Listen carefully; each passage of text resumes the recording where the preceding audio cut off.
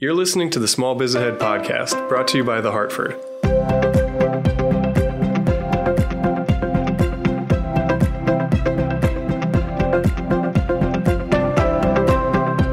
Hey everybody, this is Gene Marks, and welcome to the Hartford Small Biz Ahead podcast. This is the weekly podcast that I do where I share some advice and tips and thoughts on helping you in your business. If you want more advice, more tips, more thoughts in writing, and to check out our other podcasts, please visit us at sba.thehartford.com or smallbizahead.com.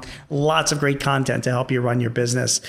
This week, let's talk about dependent care because it's a big issue for our employees and also a big thing that we can be doing depending on our benefits to attract good employees to our businesses as well as retain our best employees as well.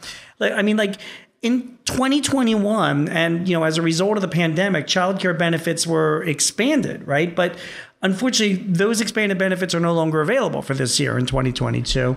However, there's still a great demand for this kind of help, and many businesses that I know are responding to this demand. Our nation has a big labor shortage right now, and many small employers that I know, they're weighing the best benefits to offer both prospective and current employees. And among those in high demand are assistance with dependents, right? These are the kinds of benefits that people want to do. 47%, according to some estimates, of the workforce are part of the sandwich generation, that group of people that's caught between providing for both their children and their parents. So you can understand, if only 50% of workers out there, they need this kind of help. They need these kind of benefits. So, when I talk to different, HR executives and experts in the area, they're all saying that they are seeing childcare benefits becoming more of a priority with many of their, clients. Many of these companies, small businesses are asking, how can we better help our employees reduce the barrier of care? Dependent care is a big expense for many employees, and, employers are just looking for ways to help alleviate the problem. What kind of childcare benefits, what kind of dependent care benefits can your company provide? So in the end, particularly if you're a small business, it comes down to 4 benefits. The first is that you can help reimburse your employees through a Dependent Care Flexible Spending Account, or DCFSA. With a DCFSA plan, employees are filing individually or with a joint tax return can contribute up to $5,000 per year pre-tax and then submit these dependent care expenses, those that are directly related to professional caregiving services that allow an employee to work. They can submit them to your plan's administrator for reimbursement from their account. Most of these plans can allow any unused funds up to $550 to carry over to the next year as well. So it's a Dependent Care Flexible Spending Account. By the way, one other interesting benefit to consider is that, employers can also contribute to these DCFSAs and get a tax deduction, and the employee doesn't get taxed for this contribution as long as the total contribution does not exceed $5,000. Another benefit, elder care may be eligible for reimbursement under these plans if the adult lives with the employee at least 8 hours of the day and is claimed as a dependent on the employee's federal tax return. They're called Dependent Care Flexible Spending Accounts, very inexpensive to set up, a great benefit for your employees and a great potential benefit you can provide if you want to contribute to their dependent care expenses as well. In addition to that, there are many clients that, are offering or at least more education for their employees because there's the Child and Dependent Care Tax Credit. So this is an individual tax credit. It's taken on an employee's personal tax returns and really has nothing to do with you as an employer. But just be aware, right? This individual child care and dependent care tax credit, a family can claim this credit for children under the age of 13 and where both parents are working.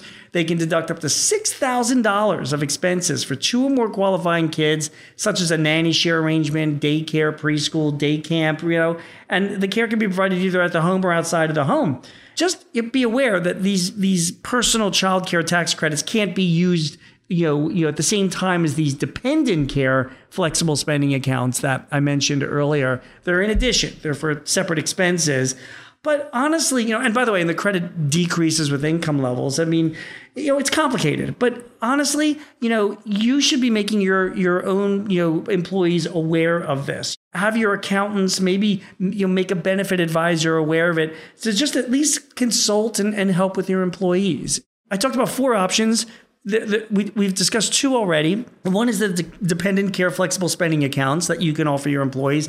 And number two is just simply education for your employees. Provide experts to help them maximize their own child care and dependent care tax credit on their individual returns, okay?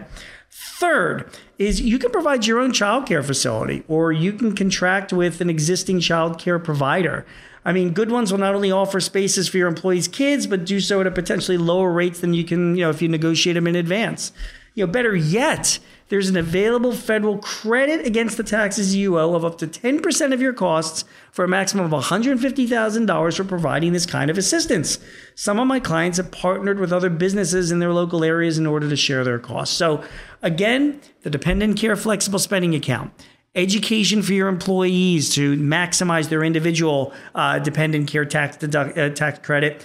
And number three, maybe considering having your own child care facilities or contracting with a child care provider. You get a tax credit for doing that.